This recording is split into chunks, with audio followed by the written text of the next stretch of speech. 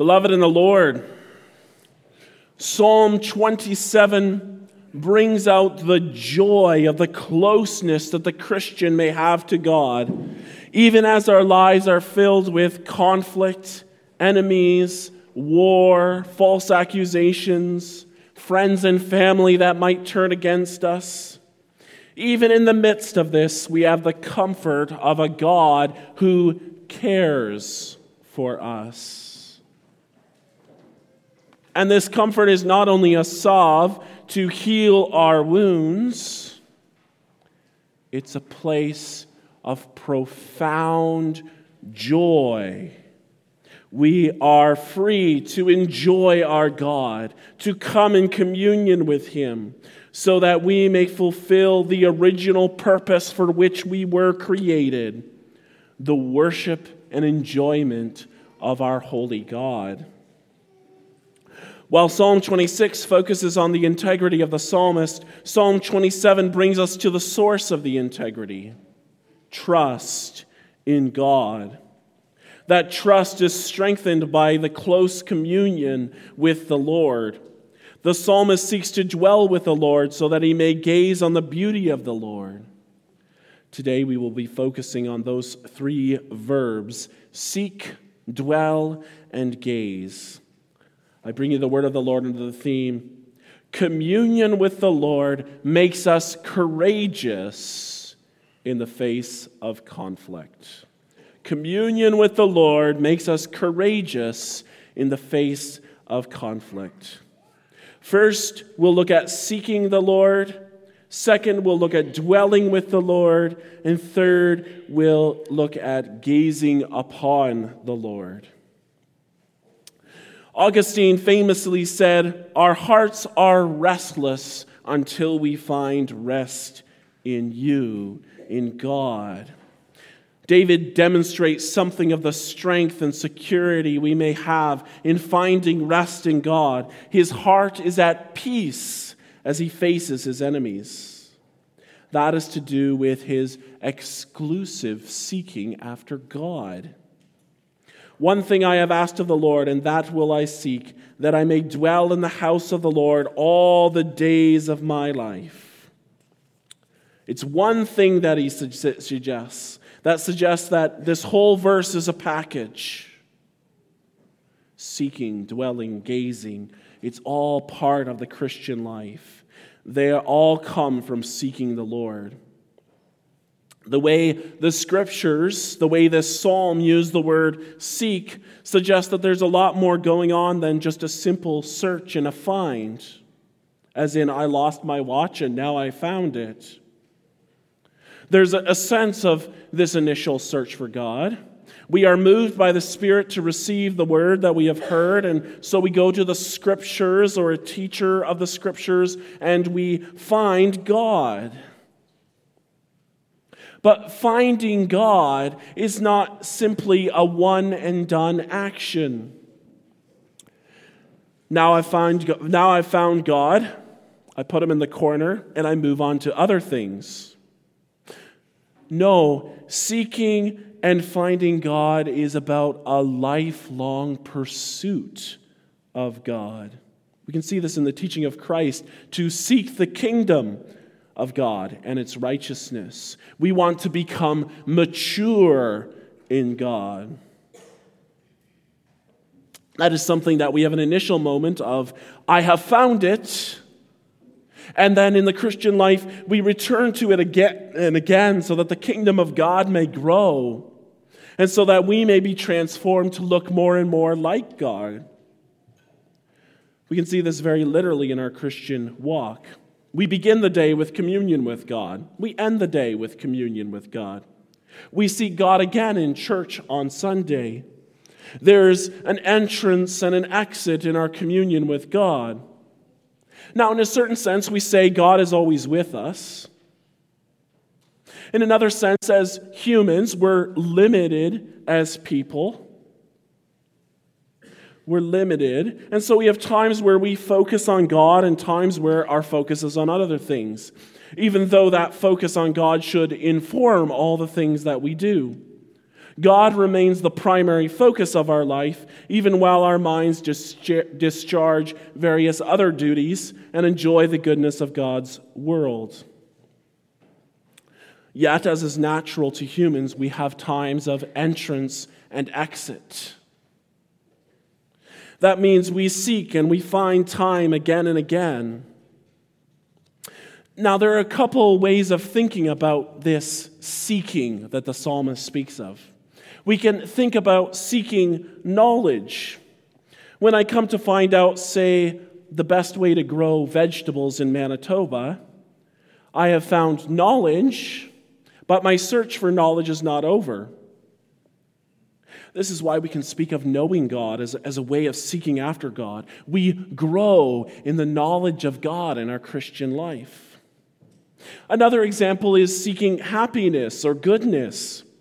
If I find that I am happy today, that doesn't mean I don't continue to seek happiness or goodness in my life. I have a desire to improve that happiness, even if I already see that I am happy. That too nicely connects to seeking after God, for it is those who seek after God who are truly happy, who have what the Scriptures call joy. And this is something we continue to look to God for. We move from grace to grace, from joy to joy, from glory to glory. A final way to think about this is what people will sometimes call pursuing your spouse. This is a good example, for God himself compares his relationship to us with a marriage. In marriage, you initially seek and find a spouse, a wife or a husband.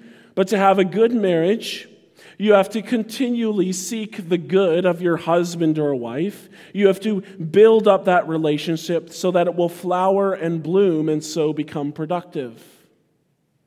So the seeking the psalm calls us to is a continual seeking of God. This is particularly necessary to hear because of the remaining sin in us.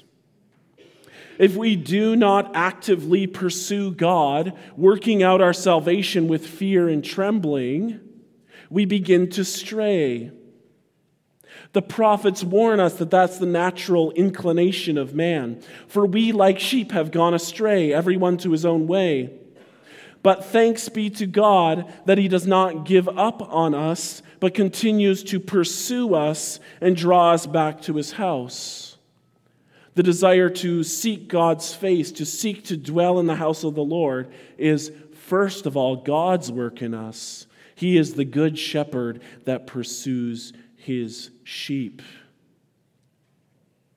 The psalmist says this quite plainly in verse 8, "You have said, 'Seek my face.' My heart says to you, 'Your face, Lord, do I seek.'" God speaks, and it's his continual seeking that draws me to himself, draws me to seek him. As Christ says in John 10, the sheep hear his voice, and he calls his own sheep by name and leads them out. When he has brought out all his own, he goes before them, and the sheep follow him, for they know his voice. It's important to remember in our seeking of the Lord, because the truth is, every one of us has moments where we fail to seek the Lord, where we forget the Lord. Whether it's in focusing on the things of this earth, whether it's in our personal failures as fathers and mothers, or our failures in our relation to our brothers and sisters in Christ. We might wonder if the Lord still loves us, but the greatest comfort in that is that we do continue to hear his voice, his promise that he died for us, that he is our God and he will lead us, and taking comfort in that we can take fresh courage and continue to seek the Lord. The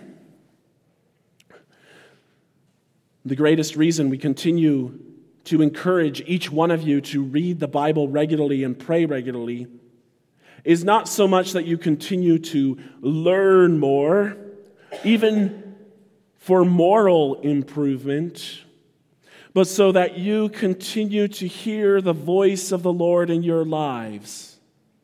And hearing the voice of the Lord, you are comforted in knowing that you belong to Him, that He is King, that He's in control.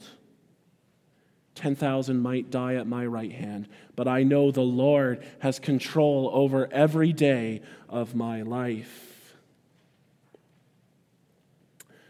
That's what will give you the confidence to confess the remainder of the psalm, the confidence we may have in the face of the troubles that the Lord sends our way, troubles that we may face calmly, because in seeking the Lord, we also dwell with the Lord.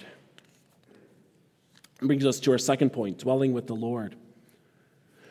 The psalmist asks for one thing. He seeks after one thing, and that is everything that the psalmist needs or wants, that I may dwell in the house of the Lord all the days of my life.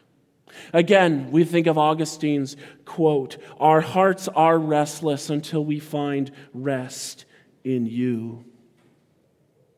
We are like Jesus in that we have no true home on this earth. Our true home is the courts of the Most High, Mount Zion, where Christ dwells. We can find true safety and comfort in these courts no matter what may happen to us on earth. And we can know that whatever does happen to us is within our Heavenly Father's loving will. As David says in verses 2 and 3, "When evildoers assail me to eat up my flesh, my adversaries and foes, it is they who stumble and fall. Though an army encamps against me, my heart shall not fear. Though war rise against me, yet I will be confident." And later in verse 5, "For he will hide me in his shelter in the day of trouble. He will conceal me under the cover of his tent. He will lift me high on a rock."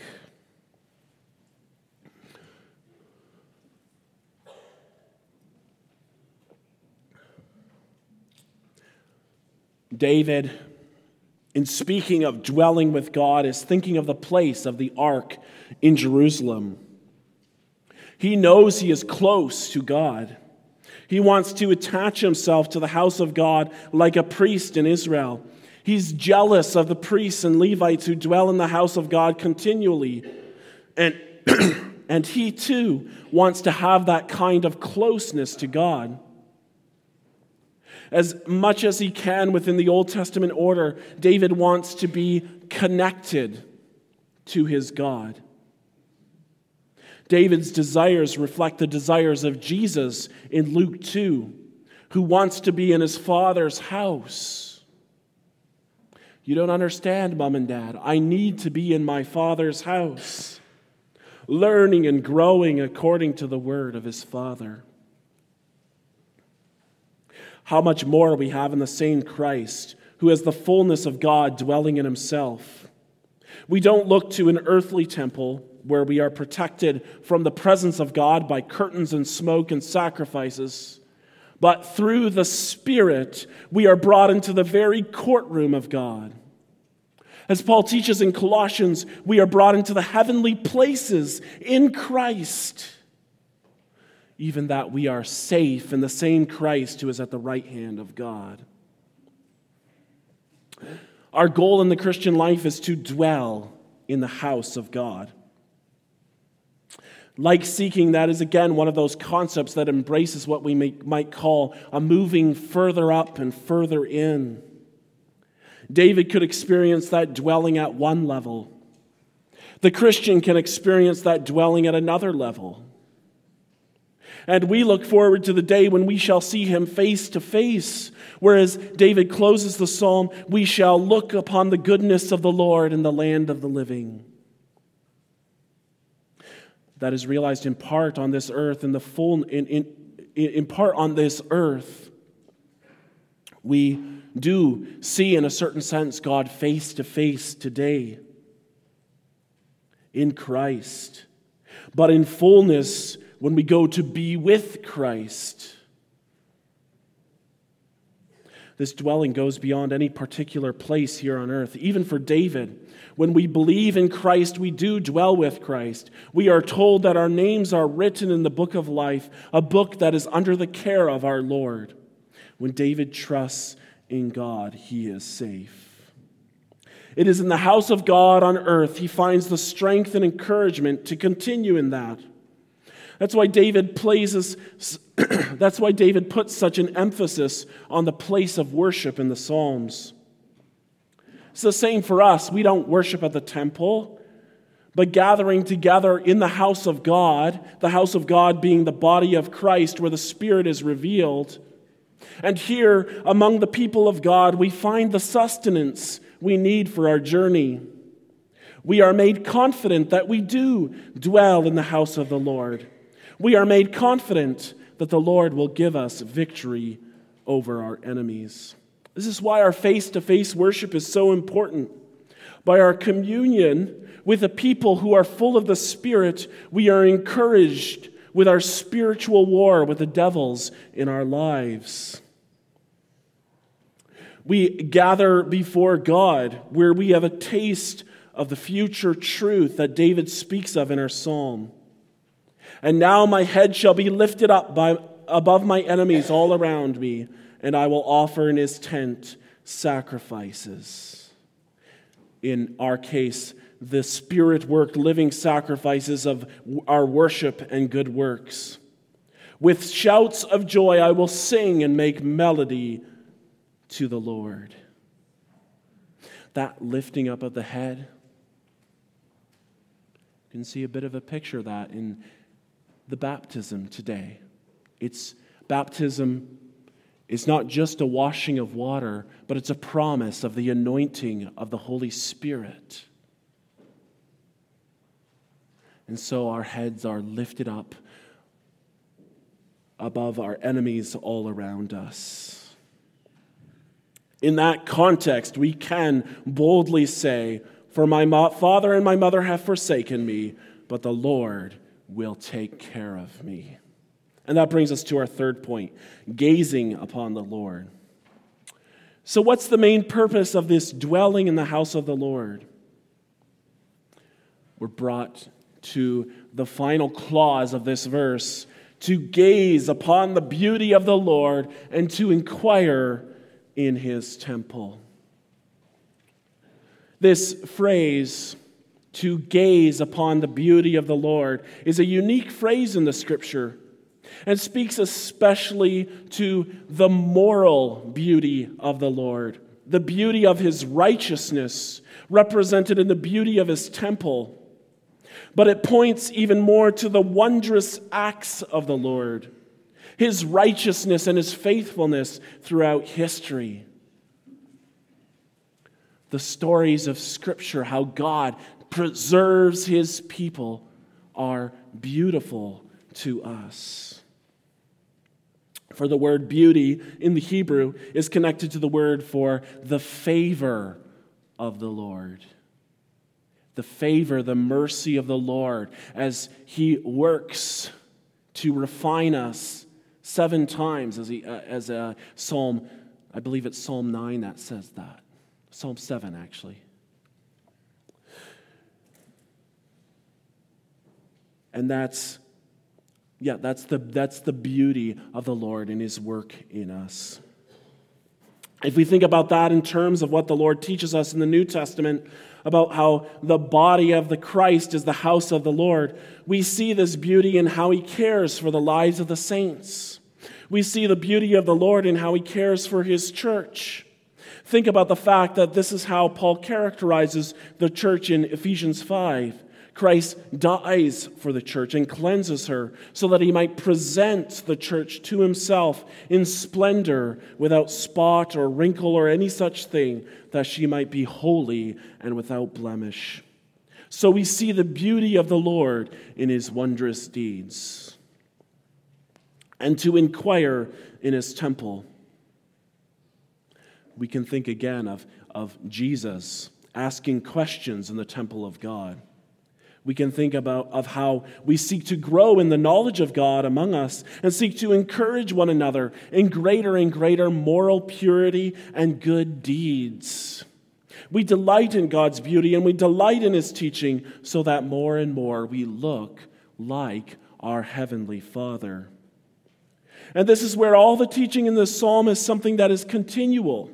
We seek to grow closer to God. We seek to know God ever more. And the results of that closeness are peace and trust in the face of conflict. A knowledge that our God will never cast us off. A knowledge that our God will vindicate us against our enemies. And knowledge that we will be permitted to grow continually in love and knowledge of Him who is our light and our salvation. Ultimately, verse 4 of Psalm 27 is a summary of the Christian life. It's a summary of what it is to love God with all your heart, soul, and mind. As we worship the Lord this morning, ponder these words. We have an opportunity to approach the Lord, to enjoy Him, to hear His word. That word is something of the beauty of the Lord. To think upon the great things that He has done and the great things that He is doing in the hearts of each person that gathers before the Lord here today. And knowing who the Lord is, let us wait on Him and depend on Him in the face of our conflicts. Wait for the Lord. Be strong and let your heart take courage. Wait for the Lord. All glory be to God the Father, God the Son, and God the Holy Spirit. Amen. And let's sing together in response from Psalm 134.